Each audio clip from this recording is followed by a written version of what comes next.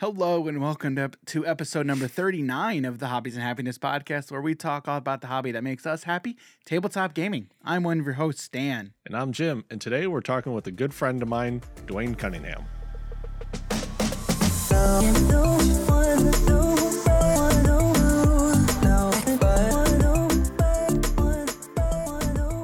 So this week we are back to doing interviews. We talked about it weeks ago, actually, on the podcast of looking forward to 2022, kind of what's in store for us, and really kind of where we want to take this show. And this podcast, really. So this is kind of the first of the year, and we're gonna figure out kind of how we want to move forward. But really looking forward to this conversation. Jim and I sit down with, like he said, one of his friends, Dwayne, and we talk all things card gaming. And really, the bulk of the conversation is really centered around NFTs and cryptocurrency, and really kind of the correlations and relations that we see to NFTs and the tabletop space. So strap in for a really fantastic conversation. So hope you enjoy. All right. So today we are talking with Dwayne Cunningham, also known as Infidel 1258. Dwayne, how are you today, sir?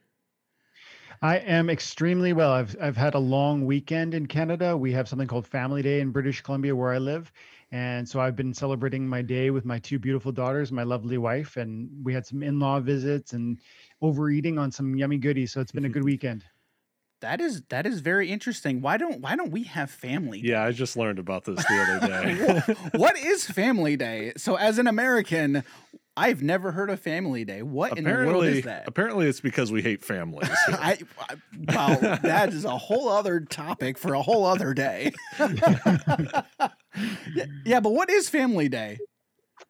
Honestly, it's a sort of special day that a borderline communist country comes up with because they want to, award everything every month its own special day. No, it's lovely, but it's nothing. It's not historic. It's really, I think it's maybe 10 years old. And my province, which is like your states, is I think one of the only ones that actually celebrates that that particular day. Oh, okay. Very cool. Very cool.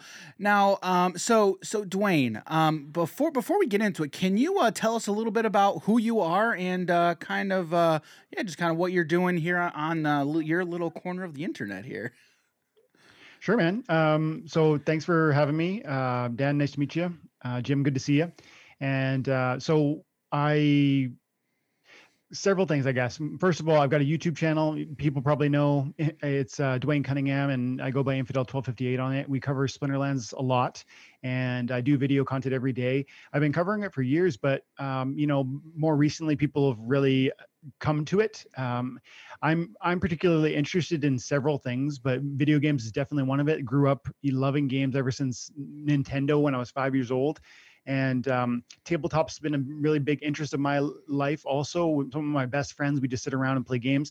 Then I met this lovely lumberjack next to you, and he told me about what you guys are into, and just felt like it made sense to maybe sit down and have a chat about, whatever comes up. I'm excited to see where it goes. All right, very cool. So, in kind of learning a little bit about you, going through your back catalog on YouTube, you talk a lot about finance and cryptocurrency. So kind of before we dive into that, you did mention Splinterlands. Splinterlands is kind of how you and Jim kind of met. For those that don't know, can you tell us a little bit about what Splinterlands is? Sure. I'll try to give you like the 1 minute pitch that I gave to my friend this weekend. And it's essentially this. So it's a video game where you have a collectible card set and I have a collectible card set, and you might have different cards than I do. And we battle one another, putting forward our best team against one another. And the winner of each battle can receive a certain amount of reward. That reward can be paid out in cryptocurrency and separately and additionally in non-fungible tokens that are yours to keep. These are cards. Not everybody knows what NFTs are, but that's probably a whole other conversation. Non-fungible tokens are these assets that you can earn, and they can be really meaningfully valuable over a long time horizon due to their deflationary nature. And so it's a game that rewards you a little bit while you're having fun, and that reward can really snowball because of the type of reward you're receiving. Okay, so yeah, like cryptocurrency and NFTs are like kind of a hot button topic now. I feel like that's for sure. And like I feel like there's definitely a lot of information out there. Probably some of it good and probably some of it not good. Me myself, I'm the type of person where I'm always trying to learn about kind of if I don't know something, I try and learn more about it. NFTs and cryptocurrency are something where I'm a little bit educated, but it's something to where I know I need to be more educated. So can you kind of speak to that a little bit as far as it being a hot button topic and kind of the things that you have heard? I'm sure you've probably heard both positive and negative things about it. Can you just kind of speak to kind of all the information that's out there and kind of like what's your take on just the overall sense of cryptocurrency and NFTs as it stands right now? Okay, so definitely a very broad topic, but I have some ideas that would be meaningful for your audience and maybe for yourself, which is that I think when you look at the value proposition of cryptocurrency and non-fungible tokens, the idea is that they get compared against fiat currency or US dollar or Canadian dollar, which is printed literally every day and ad infinitum. Like there's no cap on that. In fact, when there is a cap, like there's a debt ceiling in America, they just vote every 2, 3, 4 years to just increase it. So it's entirely meaningless. And every dollar they print makes the buying power of each dollar before less, because if there's more dollars in circulation, that means every dollar is worth less. It can buy fewer resources. And this is why we get inflation. And this is what you've seen in your neighborhood. I know you have with housing and probably with fuel prices and with food and on and on and on. But then along comes cryptocurrency and non-fungible tokens. And in theory, the best versions of these things are limited in number when they're originally issued. Bitcoin has 21 million Bitcoins. And even Splinterlands, these non-fungible tokens, these cards, they're limited in number. Some cards will have 1,000 copies. Some cards will have more copies, some less. And in some cases, there can be perhaps a lot of copies, but there's never an infinite number. And that's really important because, again, you're measuring it on the basis of fiat value. You're comparing it to the meter stick of US dollars or maybe Canadian dollars. And that measuring stick is being broken or bent or ruined, if you want to say it. And that's why something like Bitcoin and non-fungible tokens are really interesting. But as a side note and an important kind of acknowledgement, there certainly are cryptocurrency coins and non-fungible tokens that are a total, I wouldn't touch them with a 10-foot pole. And usually that comes down to what is the use case and utility. And specifically around non-fungible tokens, you might have heard of, and maybe a viewer may have heard of Bored Ape. It's a type of non-fungible token, like little clip art that you might put on you would buy, and then you own it. And it's really prestigious right now in 2021, 2022.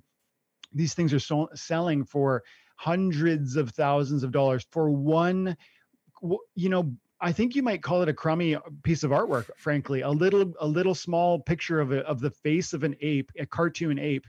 And they sell for hundreds of thousands of dollars. And some of the biggest rappers and, celebrities are wearing them are displaying them on their own kind of Instagram or their Facebook or whatever sites social media sites they're using. So there's this prestige element, but frankly, there's lack of utility with those. It's literally just a little cartoon ape. And so I would want to just finish that point and say there are some that are really useless and there are some that are interesting and they offer utility within, for instance, a video game, which is kind of cool. So, are you familiar with Gary Vaynerchuk? Yes. Okay. So Gary V is probably the biggest pusher. And he is probably like where I've learned a lot about cryptocurrency and NFTs. Now, so. And I feel like this entire conversation is like already when you start talking about cryptocurrency and NFTs, that conversation is already at like a 7 or an 8, right? As far as like complexity. So if you had to explain cryptocurrency, and like I kind of want to just kind of get your take on this before we kind of go to like 9 and 10, which is kind of I feel like how it's going to go, and that's great. That's fine. I think this is beyond a 10 complexity, honestly. Yeah. Right. But if you had to explain what is cryptocurrency and what is an NFT to somebody who has literally no idea of what they are, how would you go about doing that? Okay, so I think most people know Bitcoin. Bitcoin is a digital currency that there are only so many of. There's 21 million copies of it, and each unit is divisible by, I think, 1 million points. And so it's like they call them Satoshis. Each Satoshi is one. I think it's 1/1,000,000th of a Bitcoin. I may be mistaken about that precise division, but the idea is that because of its limited nature, it theoretically holds its value, especially among a community of people who are willing to, and who have for like a decade now, acknowledged that they're willing to exchange it for goods and services. And that's what we've seen. We've seen 10 years, maybe it's more now. It is more now, I think, that human beings have been trading this thing. And not only that, there's literally $700 billion of value stored in the Bitcoin blockchain, which is to say that there's a lot of people who trust it. And once you get over that hump of trust, what you find is that it's like gold, it's like silver, it's like anything that people are willing to barter with and use. And because of that, and like I said earlier, with the problem with US dollars and Canadian dollars being printed all the time, that's why it has a use case. That's why it has value, because it's not being printed all the time. It has a limited number, and that is very important. That's the same reason why people like gold. It's the same reason people like silver. Non-fungible tokens has a similar kind of story and a similar use case, and will spark that similar interest in certain people. But non-fungible tokens, first of all, means fungible is a term that means that every unit is the same. So $1 is fungible with another US dollar. They're equal. Non-fungible is to say, like an apple is not fungible with a razor. They're totally different things. And so every NFT is distinct. Even in the game Splinterlands, there's 500 different cards, and one card will be similar maybe in some respects, but they're distinct and different. And as a result, they each carry a different utility and collectability, and therefore valuation. And so that's in a nutshell what those two things are, and maybe why they're even interesting. Because again, it all is underscored by the constant inflation of our dollars and what that might do to our assets. Okay. All right. Yeah. Very cool. Does that answer the question? Yes. Yeah. I think it does. I mean, I feel like there is a lot of misconceptions and honestly just misunderstandings going around with a lot of topics, honestly. But I feel like especially in the realm of cryptocurrency and NFTs, a lot of people just really don't know what they are and what they're really being used for. But I like NFTs. One thing that like Gary Vee says a lot, like he compares NFTs to like skins in a video game, right? It's something akin to that, to where, but you can actually own that. Like if you're playing Fortnite or whatever, and you have a skin for a character, you can actually own that skin. Or CS:GO does this. CS:GO does. Yeah. Oh, okay. Counter-Strike. Yeah. You're able to buy skins for whether it's guns, knives, or whatever, and you can then use them inside the game. There's a marketplace on Steam that you could then also be selling your skins that you would have, or you'd go on a completely different website. So the concept of NFTs, I feel like, has been around for a long time. And then we also look at MTGO. Yeah, MTGO. It's a digital card game. Yeah, right. I mean, Arena, you can't really sell this, but MTGO, there's a huge market for. Yeah. So. Oh, go ahead, Dwayne. I feel like you're going to say something. I was gonna. So I was just gonna say that the one distinction I would draw between some of those examples and maybe what we're starting to see now is that with blockchain you can have true ownership of these assets. And I'll tell you that I've been like I said, I've been a gamer for many years. I used to play Diablo 2, and I would spend real world money on getting some god gear loot, and I'm talking hundreds of dollars at a time when that was very meaningful to me. And that was. We could talk about how foolish that was, because it was, but just as a interesting takeaway in comparison. When I stop playing that game for 30 days or 60 days or 90 days or whatever it is, Blizzard just deletes my account because they don't have the server space for holding on to that. Those assets are gone forever. There's no recovering that. It's not, I can't get a refund. It's done. It disappeared. It's ether. But then you compare that to non-fungible tokens on a blockchain.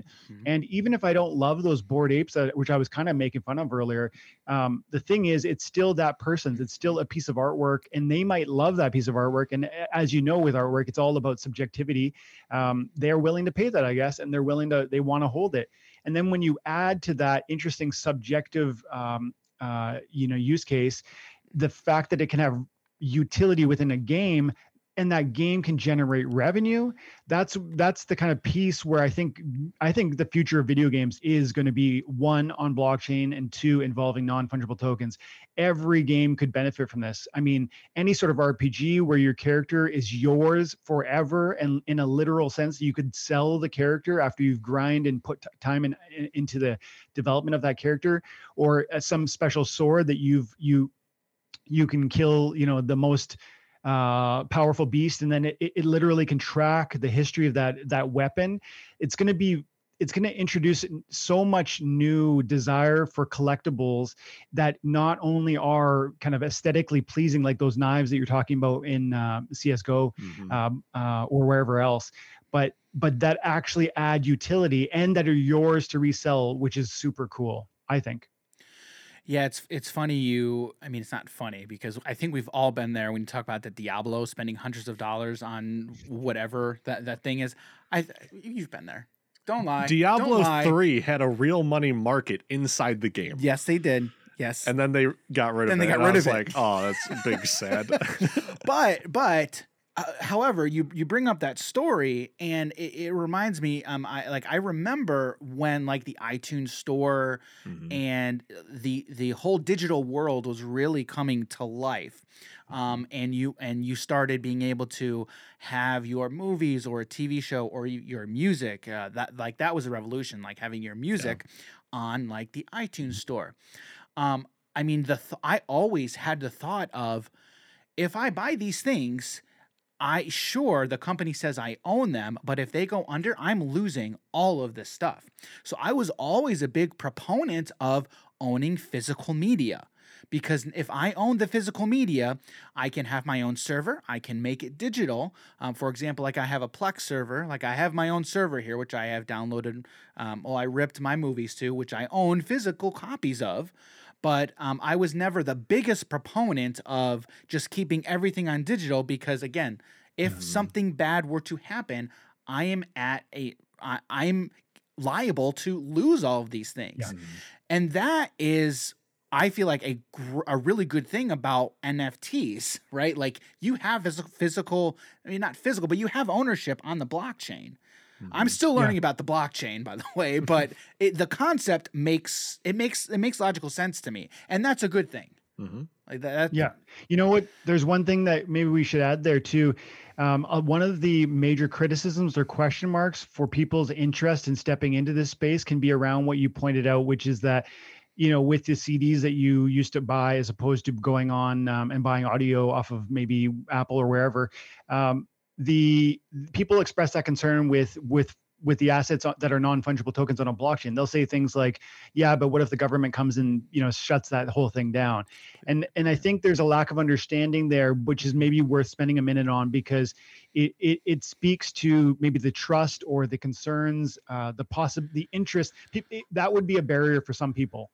And it's interesting to note that the way a blockchain works is the way a network works. And if you wanted to log into do a file sharing, I forget what they're called now. I haven't different Pirate Bay or something like this. There are different sites that at least used to exist where you could log in and you could download a song, a movie, or whatever, and then simultaneously while you're downloading it, somebody's uploading it or grabbing it off of you. That's that network connectivity is what we're dealing with when we get blockchains that are run on validators. So validators are usually just 10 or 20 or 50 or 100 different people that are running the blockchain simultaneously. And this happens with all crypto. Bitcoin has something similar. Those are the miners. Ethereum has something similar. and all of the most coins I think have this in some respect. And so that's the process where the network is being supported. And to the idea that it might just end one day is to suggest that the internet might just end one day. I mean, it's literally the same thing. And I mean, I guess China tries to do stuff like that, but then what happens? Like, people get phones and they use we find go rounds. So I'm not convinced that threat is maybe particularly legitimate, but it's worth touching on, because that would be a barrier for some people to even want to hear about what NFTs, or why would I play this game Splinterlands, or whatever else, anything in blockchain. That's a barrier for some people.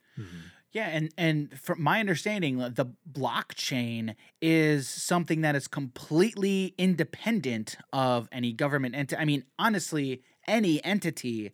It's all like you said, it's a network essentially of all of these devices essentially connecting to one another. So I think the government or anyone coming in and taking control, it's just, I don't think it's something that's actually possible to do. Again, my understanding.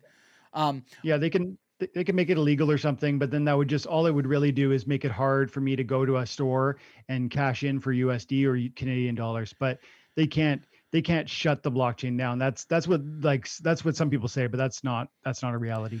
Yeah, actually, here in the U.S., I want to say it was a couple of months ago. I was watching. It was on YouTube, but there were Senate hearings of people and representatives of these. I don't think they were Bitcoin companies, but they were people who were operating on the blockchain, trying to educate senators and representatives, people who have no understanding of the concept of a blockchain. And you could tell by the questions, because in the United States, how can I put this delicately?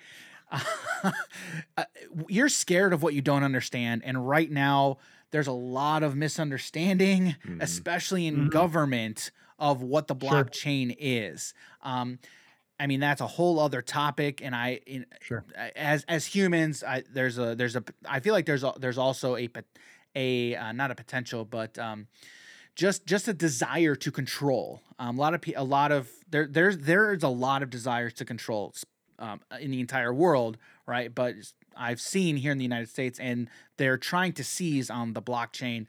I mean, maybe some of it's good intentioned, maybe some of it's ill intentioned, but I don't know.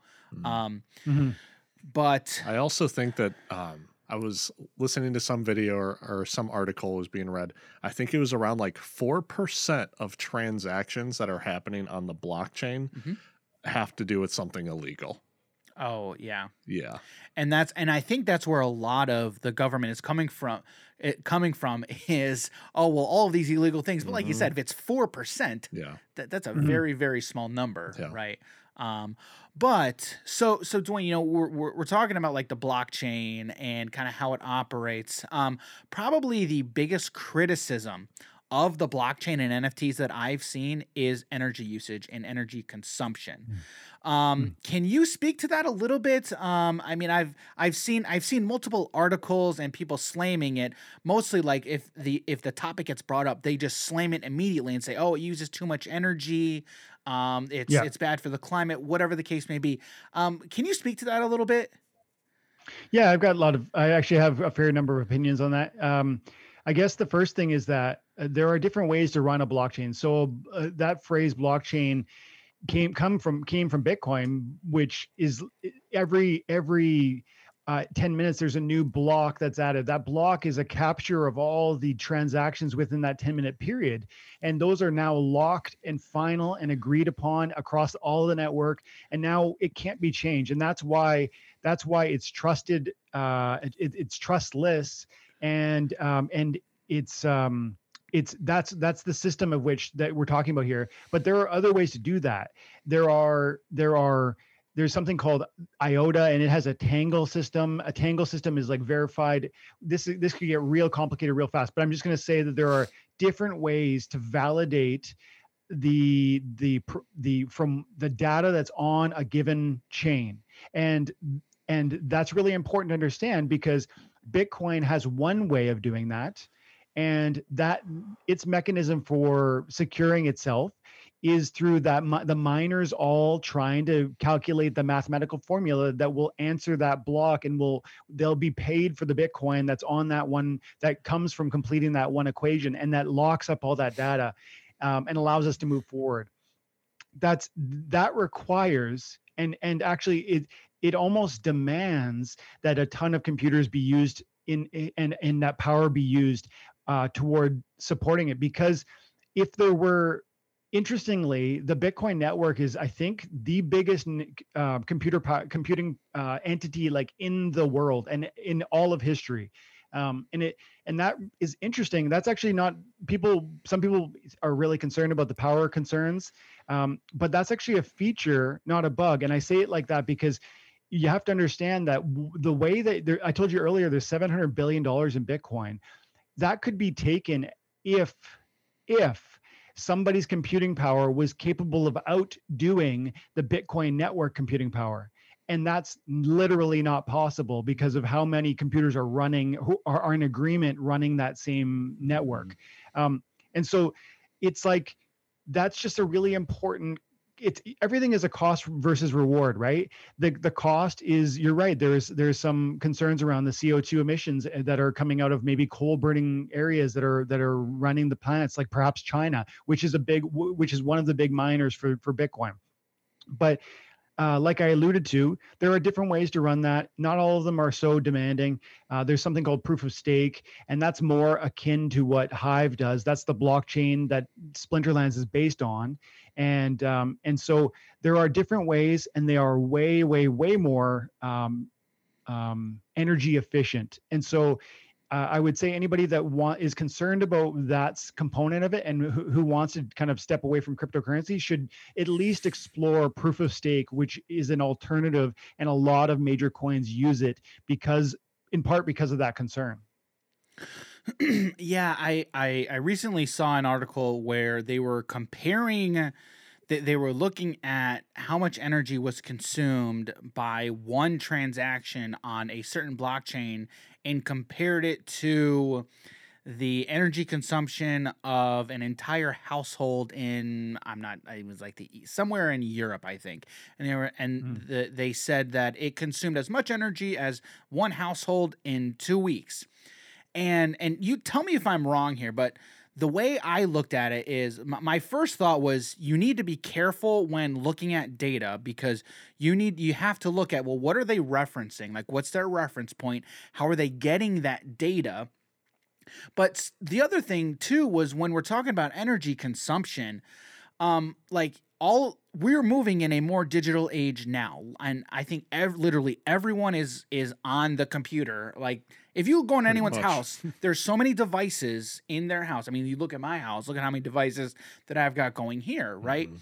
So I'm very not optimistic. I'm cautious. I'm very cautious when looking at that data, because any statistician can really make the data look however they want it to look.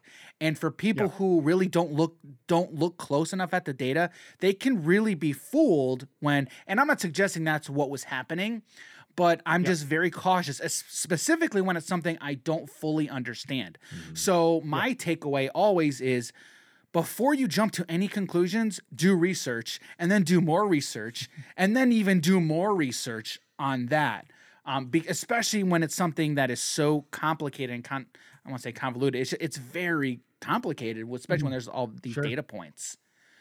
Yeah, I mean, it really is, and because it actually, the whole conversation that we're having, it doesn't even become relevant or worth having from some people's perspective, because they don't first acknowledge the fact that the whole introductory comment that I made about inflation and about, what's happening with fiat currency. They don't see that problem. And so they don't see a need for a solution which is intrinsic to Bitcoin specifically and to blockchain broadly. If you don't acknowledge the problem of inflation, which is like, I think 7% in America last year by government numbers, which I don't really trust, to be honest. Like there's all kinds of that's a whole can of worms that we'd have to probably spend a half an hour on. But there is good reason to believe that the numbers are probably lower. They're being reported lower than they should. And so, if you don't acknowledge that that's a problem, then I don't know, maybe you couldn't go to the next step of saying, well, what could we do as a solution? Because like I said earlier, there is always a cost versus benefit analysis that has to happen when you're calculating these things. For instance, we're concerned about CO2 emissions, and so Tesla has been blowing up, and everybody wants an electric vehicle. But there's a cost benefit analysis, if you're being honest with yourself, which is that there's all kinds of like rare earth metals that are required for those batteries, that they come out of certain parts of the world. What's happening to that land? What sort of labor is being used to acquire those? And then where's the power coming from once you get that e-car? Like how are you charging it? Do you live in a place that burns coal to get electricity into your city? Then you're using coal power to power your vehicle. So there's, if we're really looking at things in a detailed and honest manner, there's so many layers that you need to peel back to fully understand the cost benefit. And people don't always want to go there.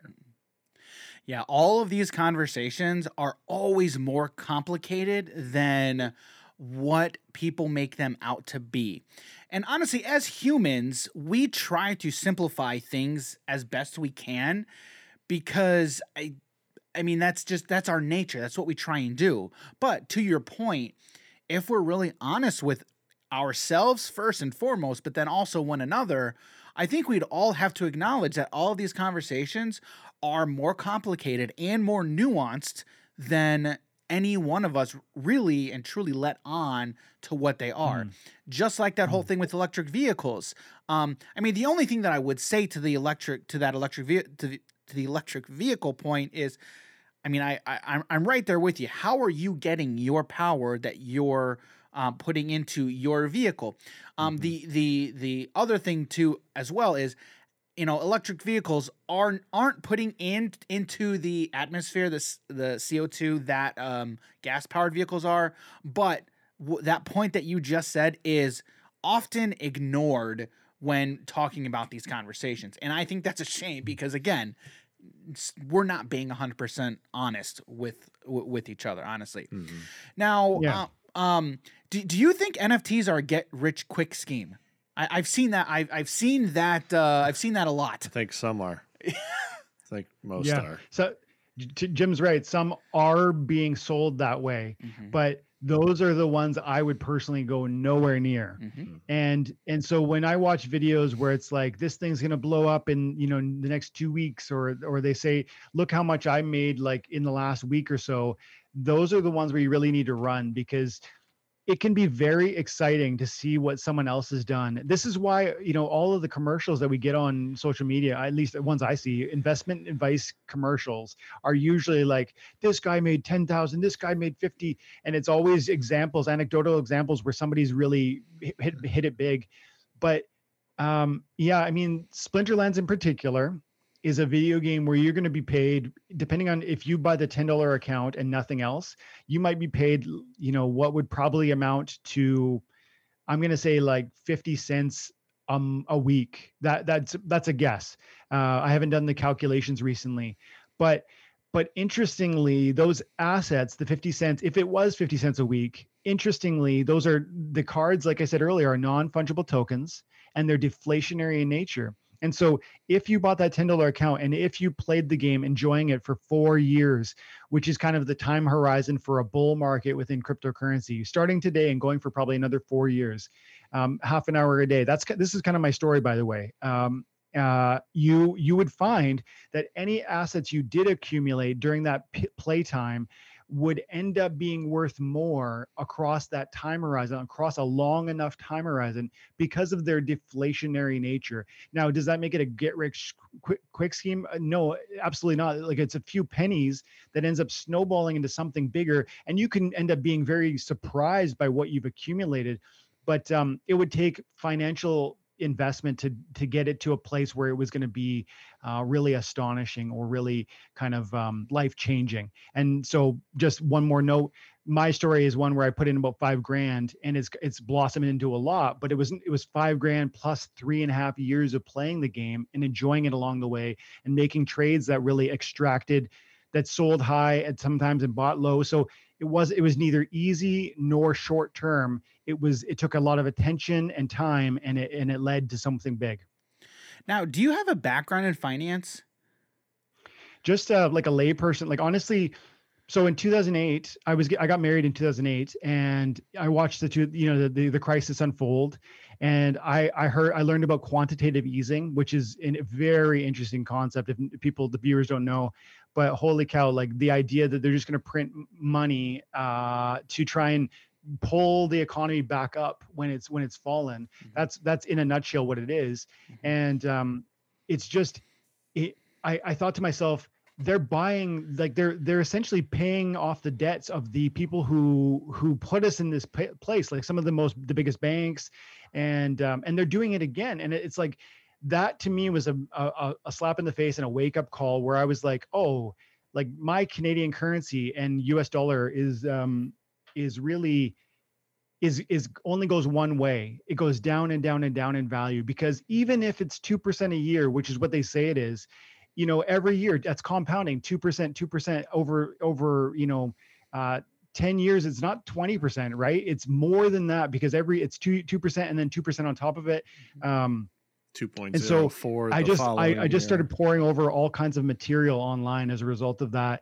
And I've spent years kind of studying inflation and gold and silver and cryptocurrency because of it. So you hear that, people? You don't have to go to college. You don't have to go to school to learn literally anything. It's on YouTube, honestly. You can learn whatever you want if you just sit down and put in the time. Like, yep. That's awesome. Yeah. Anytime I hear anybody say something like that, to where they took it upon themselves, they didn't know something and they researched and learned it on their own, that's awesome. Yeah, Dan, I tell my kids that a lot. Like, I've got 7 and 5-year-olds, but I tell them, and my nephew, who's I think 10 now, and it's like, what are you going to be when you grow up? Well, I think I'm going to go to school for this or go to school for that. And it's like, I try to encourage them that hands-on skills are in some ways it's the most important thing. And you can learn these things. You don't need some person with, a certain type of jacket standing in front of a room to explain these things. It's literally the power of the internet. And it's so beautiful because there's democratization of knowledge. Like the world can learn this. And increasingly India and Africa and some of the poorest nations in the world who have access to the internet through cell phones, which is a growing access point. It's going to unlock so much knowledge, and transform so many lives, if we're paying attention to it, if we're trying to use the tool. And so, yeah, man, for sure. I agree. Yeah. And then and the only thing that I would say too, and I always make sure that I point this out too, is yes, you can learn anything, but also anybody can put anything on the internet too. So when you are learning and when you are researching, take everything. I don't want to say take everything with a grain of salt, but again, be very cautious. Be open-minded. But be cautious and double check like what you're researching. If you research on your research, exactly. Yeah, I mean that's very, and that's. To me, that's a very basic thing. Mm-hmm. But the unfortunate thing is that is not very basic. It's like that's not taught. Totally. And people don't say that. So I want to make sure that I'm saying that yes, learn on your own, but corroborate. Make sure what you're finding is truth. Is the true thing. Mm-hmm. So true. Yeah, so thank you for that. That's awesome. All right, so we've talked a little bit about your tabletop experience. I enjoy hearing other people like Diablo. That's awesome. I can't wait for Diablo 4, assuming that comes out. Yeah. And then we got Diablo Immortals on the phone. Do we? Do you guys not have phones? Do we? Do you guys not have phones? I don't know when that's coming out. If you're not familiar, just go look it up. I don't want to spoil your fun. I don't even know what BlizzCon that was. 2018, 2019? Dude, it's been one of forever. those two. It's one of those. Yeah. But anyway, so tabletop gaming. Tell us a little bit about your tabletop experience and kind of how tabletop has had an impact on your life. So, ever since I've been married, like I said, 2008, my wife and I have always loved games, and we'll play. We used to host potlucks, and we would have friends come over and we'd play board games of all kinds. And that's been a big part of our social life. And things have changed a little bit over the few years. You know, we get to have kids, and then, a lot of world events in the last couple of years have affected what that looks like. But it's still an important part of my life, and I'll meet with the guys probably at least once a month, and we'll just do an all-nighter where we're going to get into something. And Lord of the Rings Living Card Game is a game that I personally invested in quite a bit. Like, again, it's one of these collectible card games where you're gonna I spent probably $1,000 on different expansion packs and whatnot, and I just love the card art, and I love the getting into. I love Tolkien, first of all. I love Lord of the Rings, everything to do with it, and then getting into the like, I'm like, oh, I remember when he said that line in the book, or and then we'll get into a conversation about how the movie was slightly different than the book, and so it's like the whole immersive feel. And then I started going to Penny Arcade Expo, which is I don't know if you know what it is, but it's an event that happens in Seattle, Washington, in, I want to say, like Texas and Australia. And what it is it's video game and tabletop, everything to do with it. So there's like all the new games of both varieties. It's an exhibit, you go walk through, you meet some of the developers, you try these things out. Mm-hmm. It's really fun, or at least it used to be. I haven't been in years, but that was one of those other experiences where we would stay. Me and 6 guys would be crammed into a hotel, and all day long, we're at the exhibit playing the games. All night long, we're, at the hotel getting into more of it. And so Lord of the Rings Living Card Game, more recently Fallout. Settlers of Catan is a huge one for me. Like I have probably 50 different games right beside me here, but it's just like, and the other day we even had we had a party and we were throwing around different things like categories and who knew, but those, a little bit more simplistic, but I love it. Risk, Axis and Allies, so many amazing games that I've spent my whole childhood playing for hours and hours and hours. So you talk about Lord of the Rings Living Card Game, fantastic game. And then last week on the podcast, we talked all about expandable and living card games, that type of format. Now, did you ever get into any of the trading card or collectible card games like Magic, Pokemon? I mean, there's a ton of them out there, but did you ever get into any of those at all? No, honestly, Dan, I kind of missed that. I watched Digimon, the cartoon, but I felt like it was a secret pleasure when I was a kid. I was at an age, these things came out when I was at an age where I was like, I was trying to be cool, and I cared about what people thought. And so I wasn't playing any of it, but I was watching Digimon and I loved it. And then years went by, and I guess I got more comfortable with myself, and I started diving into Lord of the Rings, and now I read them all the time. And then I heard about that, and my buddy got me into that game. So, but no, I missed most of those, most of the big ones. And I feel like Splinterlands is my late entrance to that world, because it feels very similar in some respects. Honestly, Digimon was cooler than Pokemon. Yeah, it was. And I we laugh about the, trying to be cool, but that was all of us. I mean, come on. Everyone. I didn't want anybody to know that I was a nerd. I mean, I didn't want to, I wanted to be, I'm a cool kid. No, I wasn't a cool kid. I was open about like all my stuff I played. Not me. Not me. In fact, I wasn't, I want my friends to also be playing these games as well. Yes. Yep.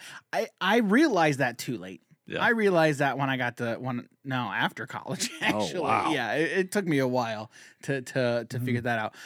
Okay, so but you touch on Lord of the Rings and the living card game.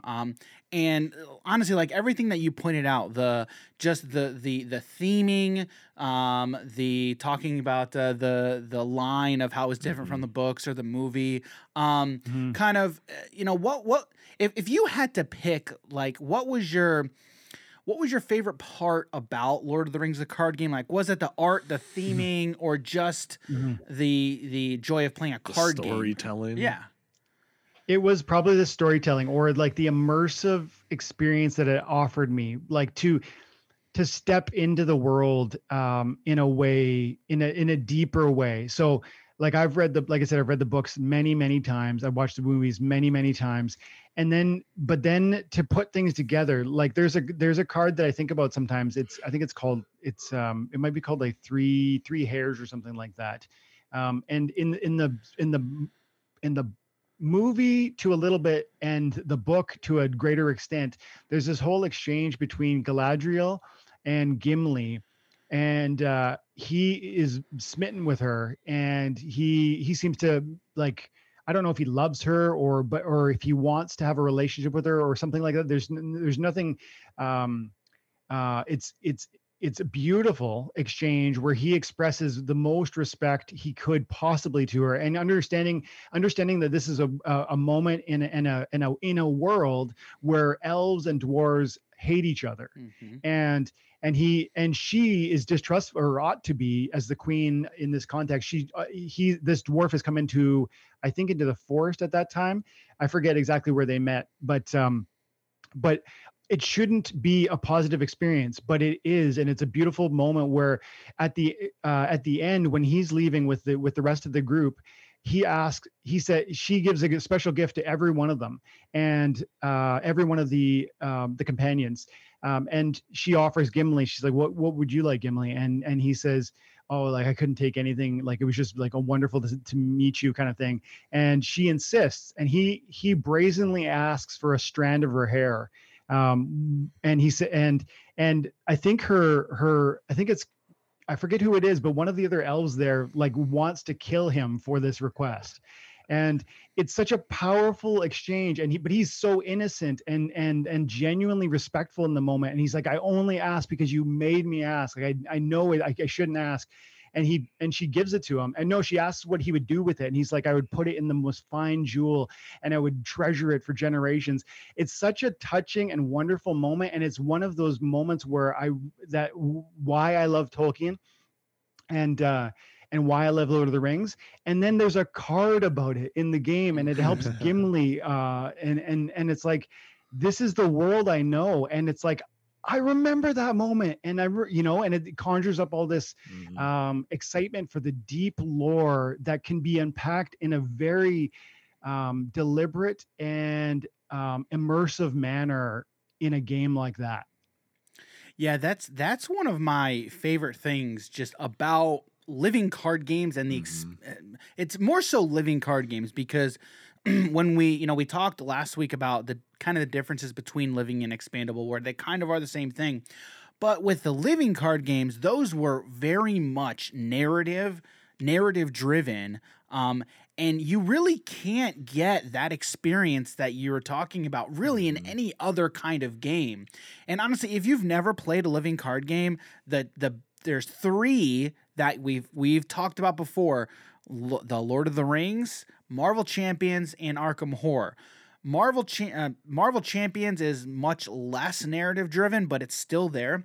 But Lord of the Rings and Arkham Horror, the narratives within the game are so immersive. And if you've never experienced it, really, as a card game player, you should. You really, really should. I mean that what you just said is fantastic. Also, what he was going on, it kind of brings me back to Disney Villainous. I was thinking the same thing too. And, yes, because it was like, he was talking about the three hairs card or whatever it was, and I'm just like, all right, I know this Disney movie, and all the cards are something from that movie. Yeah. And after we watched the what was that? Great Mouse Detective. Yeah, that one. I was like, oh my goodness, this is great. You sure, it's can't- not as in depth and Right. carrying on a campaign, Yes. but they still do a really great job in terms of like, oh, I know where this was from, and it makes perfect sense. And I don't think you can get that type of experience outside of a tabletop environment. Yeah. You really can't. I mean, what Dwayne talked about, what you've just talked about, that is why I love tabletop. And honestly, that's why I love card games too. Because like you said, Dwayne, like it's on that card. Like it's that moment that they're they're literally telling that story. And I think it's beautiful. I really, really do. And they know how so the people who make these things love the game or the movie, the lore, the books, the source and material. you know that as a fan, you can feel their expertise and their gentleness with the material, and that is such a pleasure to explore. For sure. And anytime a developer or a publisher or designer takes on a material such as Lord of the Rings or really any other large IP, if they get it wrong, their fans will let them know about it. That happens so much in like those the movies that they'll take from like video games or whatever it is and then turn them into a live action thing or an anime, whatever it is, and they're just like, how did you mess up that name? Yeah. Where's Where's the real Cortana? Where is, whatever it is? Why is Master Chief so small? Are either of you fans of Jack Reacher at all? I don't know what that is. So No. Jack Reacher is a character from a series of books called The Killing Floor, I believe. But it's I like the game Killing Floor. not like the game. Oh, okay. But there's a recent show on Amazon Prime called Reacher. Okay, there were movies called Jack Reacher years ago. And honestly, I loved the movies. When I watched the movies, I was not familiar with the source material. Rarely am I familiar with the source material, I feel like, honestly. But hey, it's joy about finding these new characters, new IPs, and learning more about them. So when those movies first came out, the main character was led by Tom Cruise. So Tom Cruise was Jack Reacher. I believe there were 2 movies. They really were good movies. I enjoyed them. Now, with this new series that came out, the actor playing Jack Reacher is Alan Rickman. I believe it's pronounced Rickton, but he was Aquaman. Isn't that Snape? No. What was that? What was his name? Away. I know, but what was his name? Alan something? I can't remember. I've got the face, but I can't remember the name. But anyway, he was Aquaman in Smallville. But he's a big guy. He's big, stocky. He's really funny. He's a good actor. But I come to find out that was the character Jack Reacher. He was a big, daunting. He's a big, daunting guy.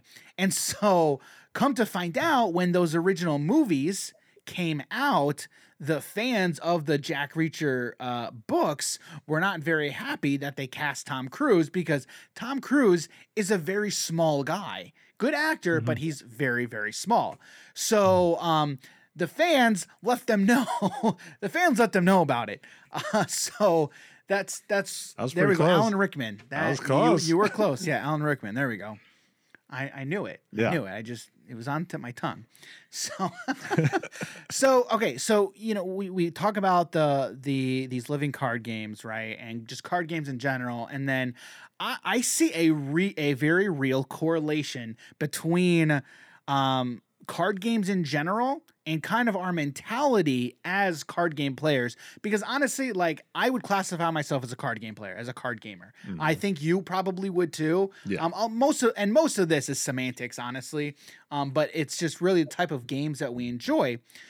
But as a card game player, I really see correlations between card games and NFTs. Is that intentional? Maybe not, probably not. But I mean, Dwayne, do you kind of see do you see correlations between NFTs and card games? Yeah, I think the better ones. And I think Splinterlands is one that is trying to draw that comparison and that connection.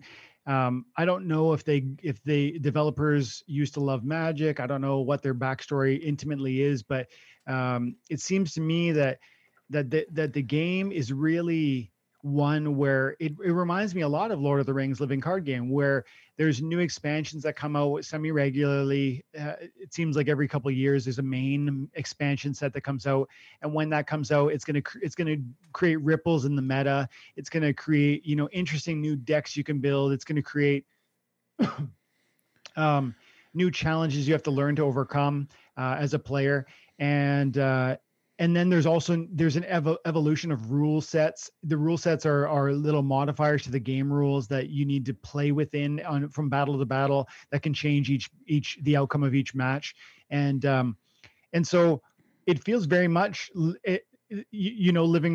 of the Rings living card game, and how if you're playing in Mirkwood, it's one thing. If you're playing in, like, I don't know, I can't remember the other names of the different missions, but there's lots of missions, and each mission has its own parameters and its own rule sets. Mm-hmm. So it feels very much like that sort of vibe. And then you might buy more of the cards and then unlock more of the utility, or you might not, and maybe you just go with the core set.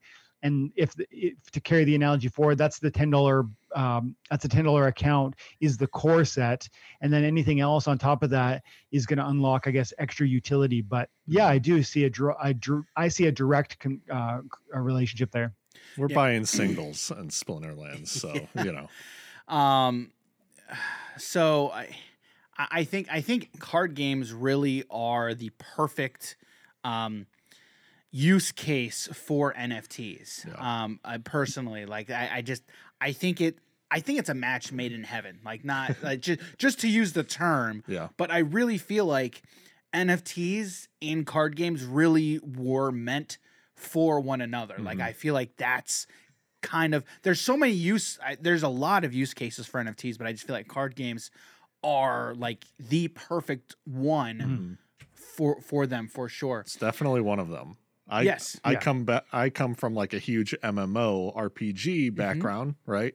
So I'm thinking like, okay, this one legendary weapon that drops from, whatever raid boss it is, there can only be 500 or however many there are. Yeah. And it's like, all right, well, now that one legendary weapon I can now sell to someone else, or however they go about getting it. Okay, that's another thing for the NFT. Or you could have really powerful allies that you can take with you on like an adventure or whatever. Or it can be a house. All the furniture inside your house, inside this game as well, could then just also be NFTs. So everything I know from MMOs, it's just like, all right, well, now let's turn it into NFTs, and now I can actually sell this stuff for real money. But it's weird because there's a lot of pushback from the MMO community that they don't want a lot of they don't like NFTs. Really? Yeah, because there's a lot of rug pull with some of these businesses, and NFTs in general, I think, are overall kind of scammy, right? Yeah. He was talking about the Bored Ape Yacht Club. Yeah, right. Just recently, there was a YouTuber by the name of Bradley Martin, who is a just like a workout YouTuber influencer. Okay. So he's like really jacked. So he was out trying to push these jacked apes. And just recently, the people who were in control of everything pulled out millions of dollars. Really? Yeah. So it caused the price of it to completely tank. It was called like Jacked Apes. Oh. Yeah. Okay. Yeah. So yeah, crypto is like rife with that, because we're still the Wild West at this point. Like most people, I'd say 5 out of 10 people don't have a clue about cryptocurrency, about blockchain, and like probably 3 out of 10 they have some grasp of it, and probably 2 out of 10 really get it. And so that's a huge barrier for, and again, it starts with most people don't really even believe that there's a need for this sort of thing because of that beginning conversation we had. And so these are the barriers standing between us and I guess wider, broader adoption for Bitcoin and for other cryptocurrencies. And that is when that begins to actually unfold, that's when there'll be increased security and safety in the space. It will never be perfect because people will always try to rip each other off, but there'll be increased safety and accountability as we get more and more mainstream. Here's the problem. The opportunity, the life-changing financial opportunity is kind of in front of us. If we want it, and again, that's not being said to try and excite somebody into making a rash decision. When I felt this way, that's how I felt 4 years ago. And then I spent like maybe a year deep diving into cryptocurrency. And so if anybody's listening to me and feeling like I'm saying something that is maybe exciting them, and they're like, I probably should get into this thing. I've been thinking about it for a while. Not unless you understand it, because I could tell you at least a handful of nightmare things that happened to me personally because of that growing knowledge and because of the some of the holes and hazards in this space 4 years ago and probably even today. And so take your time, investigate, but it is a life-changing financial revolution. And I do believe it's not going anywhere. And so it really is in everyone's best interest to take it seriously now in terms of looking into it. And that's all I would say. Just look into it, begin to understand blockchain, begin to explore non-fungible tokens, especially those that have utility. So you just answered the question I was going to ask.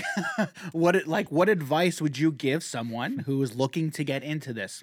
So, I mean, you spoke on that beautifully. But I think the final thing that I'd like to ask you here is, you just talked about as someone who came into this 4 years ago. So you've got where you were 4 years ago, where you are now. Where do you see kind of not just the NFT space going here in the near future, but more specifically like Splinterlands? Like, what is are you hopeful for the future of Splinterlands and NFT card gaming, really? Yeah, I am. I really believe that this game, the Splinterlands in particular, has survived a bear market and that it is positioned to thrive in the next bear market. And I think the cryptocurrency, when I say bear market, I mean the downtime in the cryptocurrency market. There's bull cycles, which are where everything's up, and there's bear markets where everything's down. This game has survived that cycle once already. It's poised and capable of doing it again. That's an important distinction that separates it from many other operations out there. Additionally, I find the game fun. That's so important. I'm not playing something to grind it out to get some, cryptocurrency that because I want that token. I'm playing a game I like, and I have played it for years. I played it for 3.5 years, I think now, every day.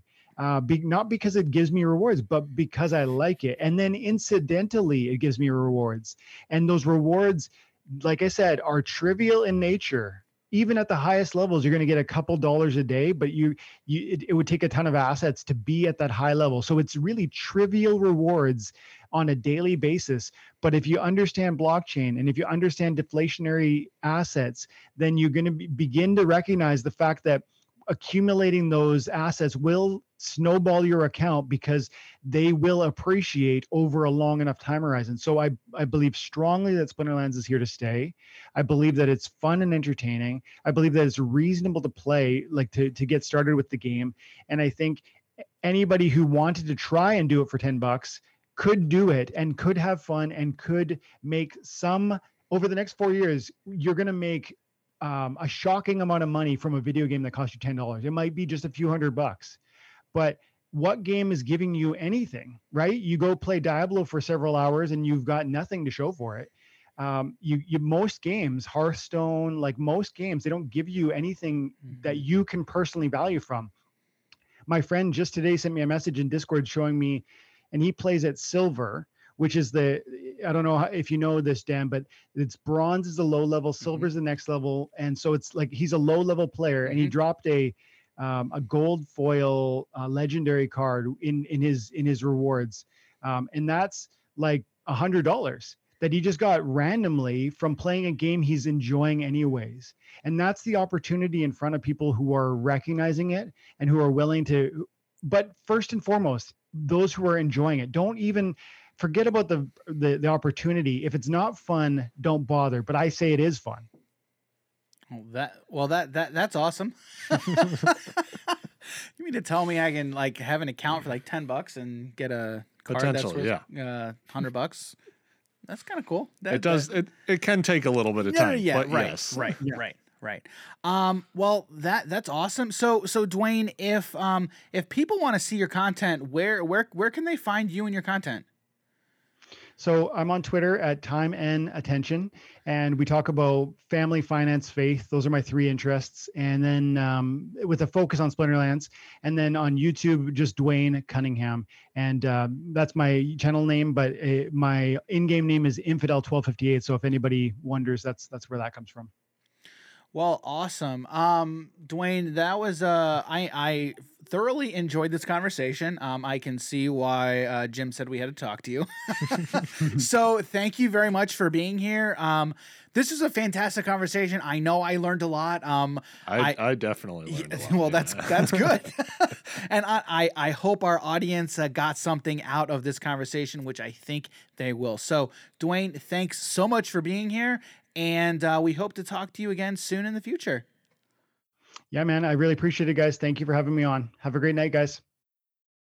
All right. Jim, that was a fantastic conversation. Yeah, that was a lot of fun. Yeah. So rewinding a little bit, a few months ago, Jim had talked to me and told me that like I needed to talk to his friend Dwayne, and that he's a really knowledgeable guy and really interesting. And yeah, Jim, you were right. Yeah.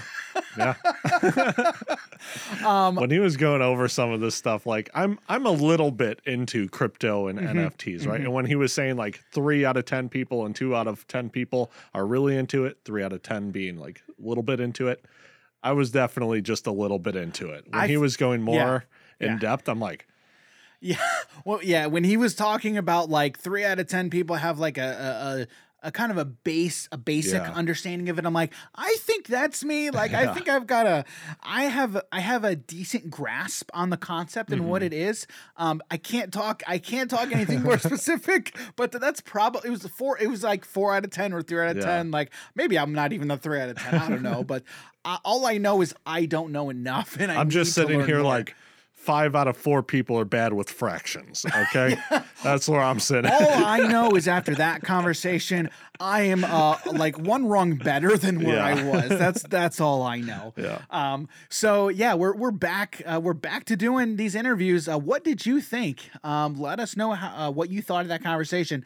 I know NFTs and cryptocurrency really is a hot button topic. What are your opinions? Like, what do you guys think of NFTs and cryptocurrency? If you could probably tell from that conversation, we're very open. We're open-minded about just the whole concept in general. And honestly, I always end on, I need to learn more. I don't know enough and I need to learn more. I'm very open-minded about these types of things. But where do you fall? What do you think about NFTs and really how it relates to the tabletop space? I think it's the future of gaming as a whole. Really? Yeah, I do too. And like I said in that conversation, I'm always going to default to wanting something physical in my hand. And really, when we're talking about tabletop, I think that's how a lot of people in the tabletop space, how they're going to feel too, where they want to be sitting around a table. And, we talk about it a lot when this conversation about tabletop and digital games, right? So I think that was a fantastic conversation, and the conversation is not going away. Yeah. You can talk, if you're one of those people who doesn't think highly of it, you can try to disregard as much as you want. It's not going away. That this whole topic, this whole conversation is not going away. So going off of that, really, what do you think? We'd love to have this conversation. We want to know what your thoughts, what your opinions are, and really kind of just get the gauge of the community, kind of know where you guys are at. So let us know, leave us a comment, leave us a review, shoot us an email. We would definitely, we're always open to having these conversations and honestly learning more. So, there was one other thing I was just thinking about. Sure. So, all right. We want to sit in at a table playing these games with people, right? Eventually, we're going to get to the point where it's just, we're going to be in VR, sitting around whatever it is, right? and then you're going to have your friends around a virtual table. And then you're just like, oh, let me go in my inventory right quick, bust this game out, and then, well, now we're just playing Magic in VR. Okay, Ernest Klein. Eventually. If you haven't, go read Ready Player One's fantastic book. We'll get there. We probably will at some point. Probably in our lifetime, yeah. I would not be surprised. So there on Steam, a game called Zenith, the first VR MMORPG came out recently. Okay, all right. I don't have a VR headset. Yeah, me neither. I need to get one. I probably need to get one too, but anyway. All right. Well, we could continue that. Honestly, we could continue this conversation. Yeah. All right. Let's get on here. All right. Let's go. So, Jim, where can people find you on the internet? Yeah, you guys can find me on Twitter, Twitch, Instagram at Jim Morgan HNH. You can find me on Twitter at _DG Campbell and on Instagram at daniel.g.campbell. You can find Hobbies and Happiness on just about every social media platform as well. Hobbies.n.happiness. So this was a great conversation. Looking forward to the next conversation we have and the next interview. I'm looking forward to next week. And if you guys are interested in Splinterlands, we'll actually leave a link down below. Yeah, we'll definitely leave that information for you as well. I'm not spoiling what next week is, but I am really looking forward to next week, and I know you will, and I know you will be too. So, all right, well, with that, thanks everybody for being here, and we will catch you in the next episode. See you, everybody. Take care.